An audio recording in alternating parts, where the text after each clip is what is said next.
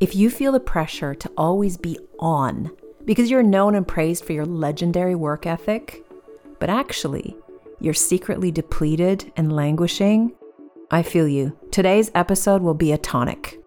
I'm Dr. Mandy Leto, and this is Enough, the podcast, a show where overachievers, perfectionists, and anyone who's got unrealistic expectations of themselves can find community, inspiration, and some techniques to help to cut yourself some slack already.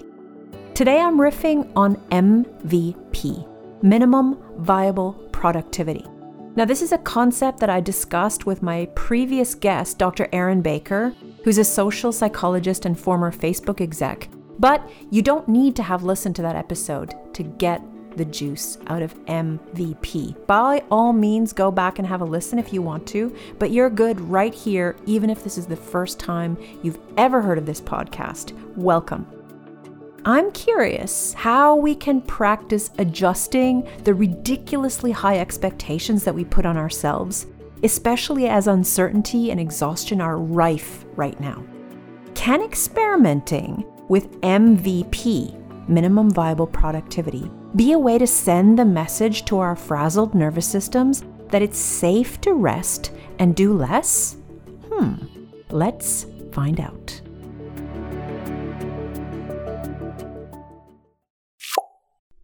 I used to think that my work ethic, which is really code for the willingness to push myself relentlessly, was what made me special. I had this unspoken expectation of myself that I was only worthy when I was achieving remarkable things.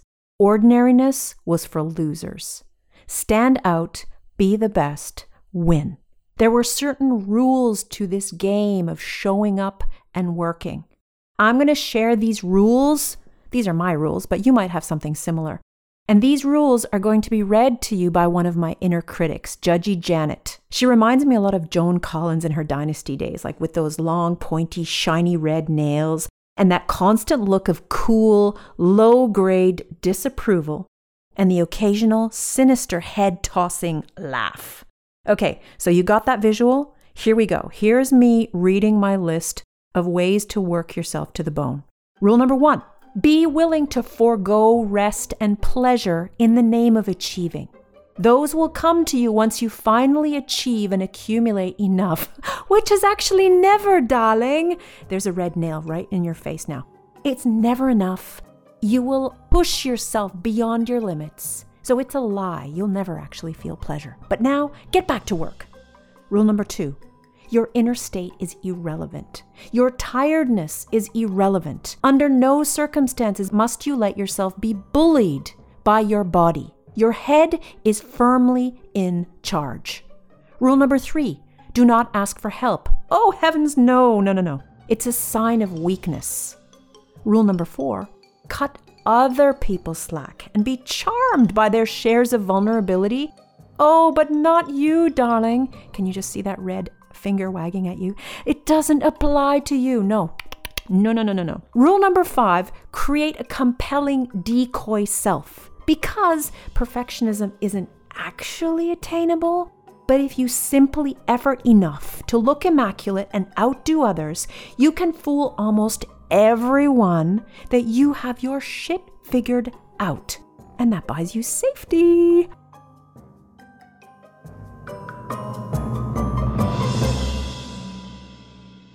Now, bonus point, because we love bonus points, don't we, Judgy Janet? Yes, we do.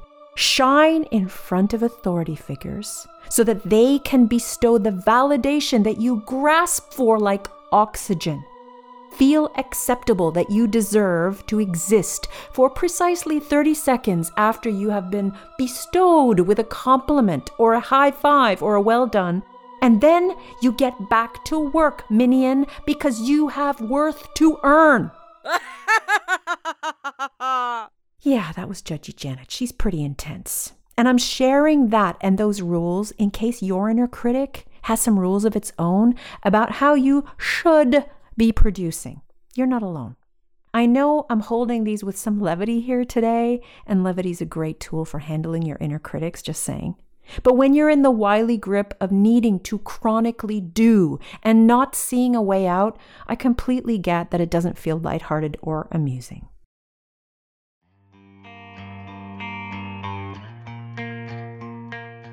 The challenge of unwinding these beliefs is that they've actually worked well a lot of the time.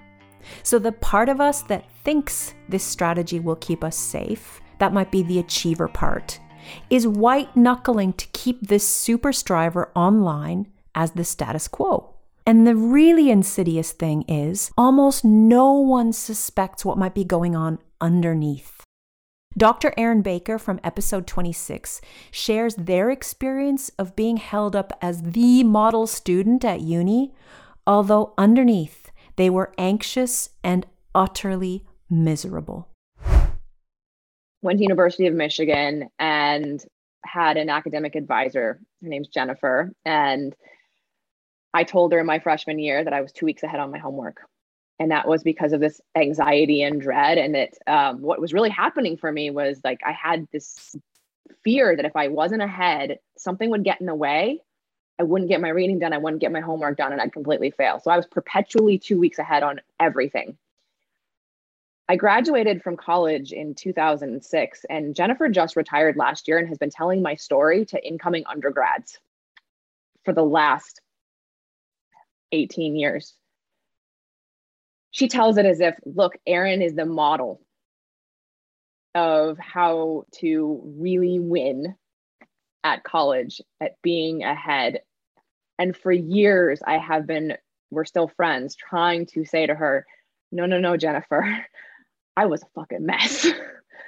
I was anxious as hell. And so I just think it's really important to point out how often we're not just rewarded to ourselves, but we're talked about to other people. And then we have to figure out how to undo this narrative that is so counter to what's actually happening. So, fellow strivers, how can we have the courage to adjust our expectations of ourselves, particularly when we may have been rewarded from the outside? And also looking at the state of affairs right now during a pandemic when we're languishing and depleted. How can we adjust our expectations of ourselves and others without feeling like our very worth is at stake?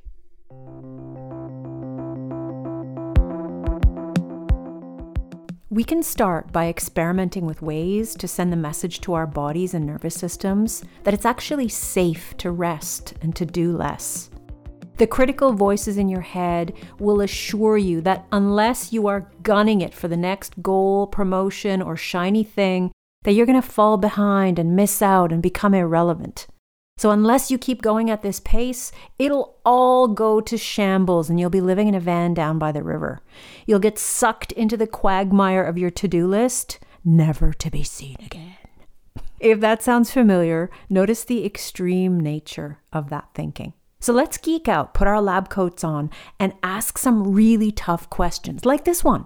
Is that really true? What Dr. Erin touched on in the previous episode, and I wanted to fan out this concept in today's solo, is experimenting with minimal, viable productivity. What if, just as an experiment, you contemplated what doing the bare minimum would feel like today? Or this weekend, or this month. You don't even have to execute on that yet, but just contemplating what could drop off of your diary without any kind of tragic consequences. What would that feel like? Scary, probably, and your insides might start going all clutchy, and the voice in your head will say, "Oh, simply not possible." But what if you considered releasing striving, even if it's just for a couple of hours this afternoon, and just focused on what actually really needed to be done, like feeding yourself, getting yourself to bed. And maybe it's about handing in work now and again that's good enough instead of exceptional. The hardest part of all of this is almost certainly going to be permissioning yourself that this is okay. So this is an invitation, even if it's just for today, even if it's just for a few hours, to experiment with letting a few things go in a good enough state. So pressing that email, even though you know you could edit it and buff it and add a few more pointers, what if you just practiced minimum viable productivity? The good enough email, the good enough dinner, the good enough laundry doing, right? And anticipate some inner resistance. And when it comes in that Joan Collins voice, getting all clutchy, and we do really love you, Joan, I'm talking more about that inner critic voice. Judgy Janet, that's mine, whatever yours is. When the voice comes, try taking a breath and give yourself a permission slip. That's a Brené Brown concept. I use it like this. So I give myself permission to press send on an email that's good enough. Or I give myself permission to close my laptop for the day at 6 p.m. Or I give myself permission to leave my to-do list unfinished, and here's the kicker, and not feel bad about it. Because here's one thing that I know for absolutely sure. There's always something to feel bad about. An unfinished task, a dumbass thing I said in a conversation, that weird flicky thing that my hair sometimes does, and I bet you have your own favorite flavor of feeling bad about yourself. So how about this? I give myself permission to feel good about my choices today. And when your inner critic comes up, because it will, give yourself permission to hear the other, more encouraging voices that are there alongside it. Maybe they're just fainter.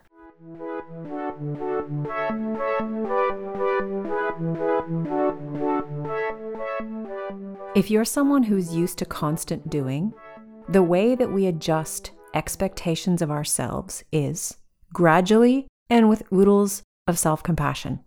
Small, consistent steps where you're giving yourself grace. Clinical psychologist Dr. Anne Lane, our incredibly popular guest from episode 25, who also had a cameo in Dr. Aaron's episode. She is back to share a couple of thoughts on her experiences around creating space in our lives. I'm quite a striver. And if I stop and meditate, Alan de Botton was talking about taking 3 hours to look at a painting in a museum. And he said he took 3 hours to do it. And I thought, I would die. I would die. My nervous system would go crazy because it's used to the pace of my life being hectic. To suddenly go into this void, to suddenly sit in front of a painting for 3 hours, I would begin to panic. And I think we have to be very humane with ourselves. Sometimes it's not going from absolute, completely hectic lifestyle to a retreat where we sit and do nothing for 3 weeks and then back into absolute hectic lifestyles. Sometimes that's that way of just decompressing, taking it down. So there are these gradual, gentle routines in our day. You know, making the bed in the morning. I love making the bed in the morning. There's nothing hustly about making the bed in the morning. I love sitting with my cup of coffee. There's nothing hustly about that, is there? But these things, they help me slow down into a more gentle state, don't they? Without going cold turkey, which I think is very stressful for people who strive and hustle and have done so for years and years and years. You need a sort of ritual for moving down. So the minimal viable, it just keeps a framework. It keeps a sort of safety net, doesn't it? It gives you somewhere, it gives you something to locate yourself and to orientate to, as opposed to being sort of disorientated by a sudden move into nothingness. So I love the idea, and it would be defining that for each person, isn't it? What is it for me? What is it for me that would give me that ability to shift into a kind of slower state, protect myself a little bit from all of that, approval or judgment, move back, make it simpler, more consistent. Can you revel even for a moment in a gentle routine that you already have, that you maybe didn't pay attention to, like making the bed or sitting with your cup of coffee in the morning? Those small tasks that we already do are wonderful opportunities to bring space into our lives and to get out of the future, to get out of the past, to bring ourselves into this moment. I'm curious how you could get creative with the concept of minimum viable productivity. So what could it look like for you to do the bare minimum, even for an hour? What could it look like for you to let work go out into the world now and again, not forever, now and again? That's good enough. And I'm also curious how we can use Dr. Ann's concept of reveling in a gentle, simple routine that you have and just being present with the beauty of it. Do leave me a comment on Instagram, tag me in a story. I'm really curious how you're going to play with these concepts of MVP and those beautiful, gentle routines that can just bring you into the present. I'm walking my talk as I experiment with MVP. And what that means is I'm changing the frequency of the podcast to every 2 weeks to buy myself more space to create fun, innovative new episodes for you.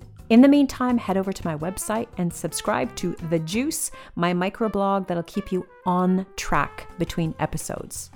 This MVP episode clicks in super nicely with our next guest, the one and only Susie Redding, a prolific author and advocate of self-care who's radically practical and a truly beautiful human being. Here's a snippet of what you can expect in the next episode. It's a very gentle process of getting to know ourselves. Yeah. Peeling back the layers and actually taking a look and noticing day by day. Every day we wake up with a different capacity. And I want to encourage people to not only notice that, but to actually say, yeah, it's okay, right? There are some days when I will feel like I'm cooking with gas. And there are other days where it's enough to blink and breathe. Who's the one person who comes to mind who needs to know about the minimum viable productivity concept? Who do you think of? Thank you for sharing this episode with them. I'm so grateful for your shares. I'm so grateful that you're here. And for now, this is Mandy Leto signing out for Enough, the podcast. See you in 2 weeks.